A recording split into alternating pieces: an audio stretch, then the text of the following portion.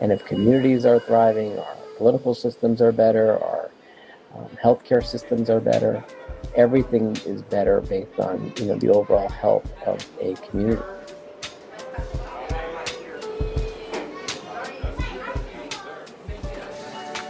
I'm Daniel Anamshan, and you're listening to Our Stories, Our World. This podcast series, led by young people like me, features Chicago stories about public health, public safety, and public education. Each episode uses the power of a single personal photo to spark a conversation about what matters to our guests. The theme of this episode is public health. When Dr. Shyam Prabhakaran thinks of public health, he thinks about giving people relevant health information, which helps them make good decisions. He thinks about the importance of bringing people together with different backgrounds and skills to find creative solutions to the problems we face. Hi, Dan. My name is Shyam Prabhakaran. I'm an academic neurologist at the University of Chicago. I'm the chair of neurology and lead a research program interested in stroke in the community.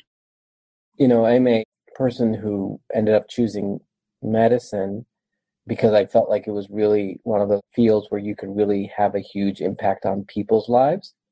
When I was younger, I had, lots of great role models in my life. My dad, I had several uncles who were physicians. And so it gave me a lot of, I think, close exposure to what it meant to be a doctor. Later on, after I'd gone through some of my training to become a doctor, I realized that there was so much about the practice of medicine in my field, neurology, that is still very much unknown. And there are many gaps in care of patients. And so we often are left with not knowing the right answer to certain things that are very common. So it was an early decision I made that I'd like to be involved in research. The field of epidemiology and public health drew me in more than, say, basic science, where it's more detached from, the impact on people. The impact of a disease like stroke is that it disables you. So you can't function in the ways that you used to function. So for some people, that means inability to perform physical tasks that might impair their ability to work.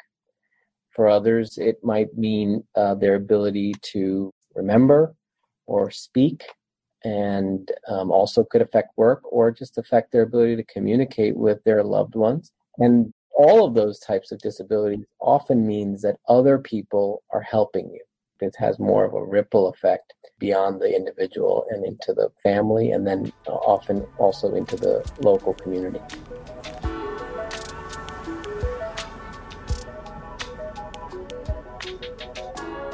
So, real quick, what is this picture that you've decided to share with us today? This is a photo of a large collaborative that I was honored to be part of and a small member of, but it is a collaboration between community researchers, community stakeholders. Those are folks who are advocating for people in different communities in the area, as well as community media, to discuss and discern what are the best ways to take research findings, especially those that affect individuals in our communities. How do we disseminate that through the use of local media? It was early after the pandemic, so it is a time that was actually fraught with a lot of, obviously, a lot of anxiety and fear. And at the same time, I thought, it was a moment of some optimism, since we were talking about something we were all very passionate about, because a lot of our ideas around community health became very crystallized because of the pandemic, because it brought everybody into a central theme of interest. And so this was, I think, a snapshot of a group of people who hadn't necessarily all met each other before, convening in now the new normal. So one of the things that I think in general have learned over the past decade or so and this is sort of emblematic, and I really commend the group for doing this kind of work, is the value of bringing people from different experiences together. We don't do that enough. We, have a lot of echo chambers and silos in society, and it's absolutely true in medicine and in academic medicine in particular. So we don't actually do a lot of this type of exchanging of ideas and information between groups that otherwise don't have much in common or have much reason to get together. My own research, we do a lot of that in our projects, where we'll bring stakeholders together from different aspects of a problem. And that's really a way to shed light on problems or issues that otherwise might be overlooked or completely ignored. This represents that, bringing people who otherwise wouldn't necessarily interact, bringing them together for a common goal.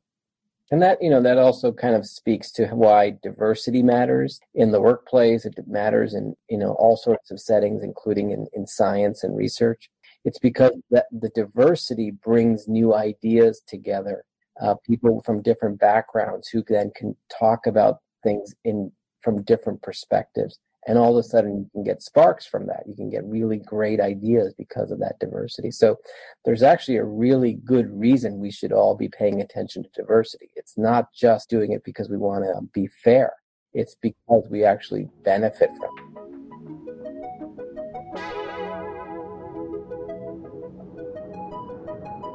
My work and the purpose of this group getting together really kind of aligned in that a lot of what we all want to do is inform people of some choices that we all make every day, and inform them based on, information that comes from research or science, and be able to help people make good decisions. And then, of course, when people make good decisions, the communities are thriving. And if communities are thriving, our political systems are better, our healthcare systems are better. Everything is better based on, the overall health of a community.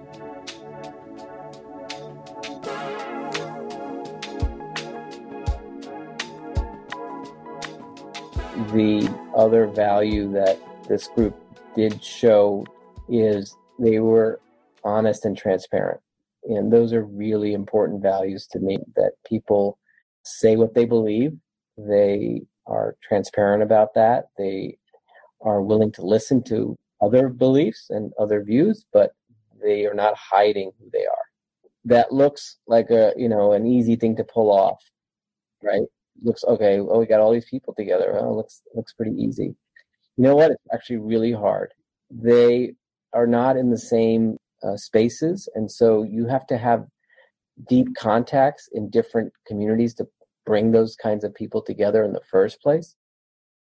It's important to me because it will remind me that this is how to get big ideas completed. And so I think from that perspective, it'll be something that I'll probably be able to look back on and say to myself, okay, if I have a new idea or a new thing I want to consider that has implications, say, for a broad swath of our society, I'll want to think back and say, look at how this started.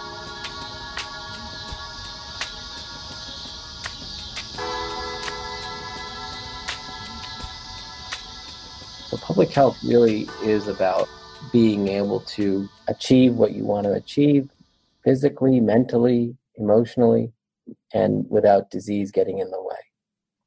I think what often happens for us in medical research is that we have very scientific hypotheses or questions about topics. It could range from, very basic science to epidemiologic. And we will try to answer those questions with research. We then sometimes find important results in the course of doing that research. And we then need to convey that to people who could be or would be affected by those findings. And a lot of times we do not have the skill set to do it. COVID put this problem front and center. It made it even more clear that we have a problem translating information to people so they can understand it and make good decisions. The information gets so warped and so misconstrued and misunderstood that unfortunately people think they're making the right decision, but when they're not, when they're actually not. And then you throw on another layer beyond just getting it to the mass media. You take on the extra layer of communities of color and communities with different cultural backgrounds, and you need to even further refine your message or even the language with which you disseminate that information. And so it's almost as if we need to have these types of frameworks set up and better understanding of how to do this kind of work, because we won't have actually the societal impact and the public health impact if we don't learn to do this better.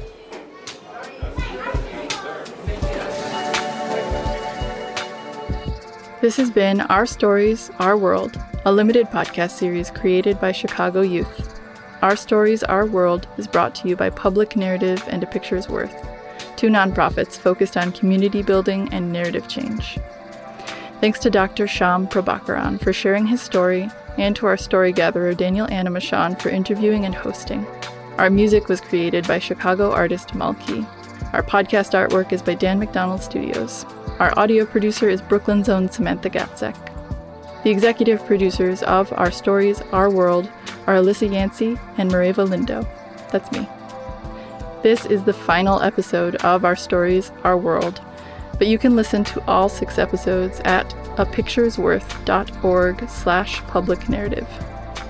If you enjoyed this series, leave us a review on Apple Podcasts or support our work by making a donation at publicnarrative.org/donate. Thank you for listening.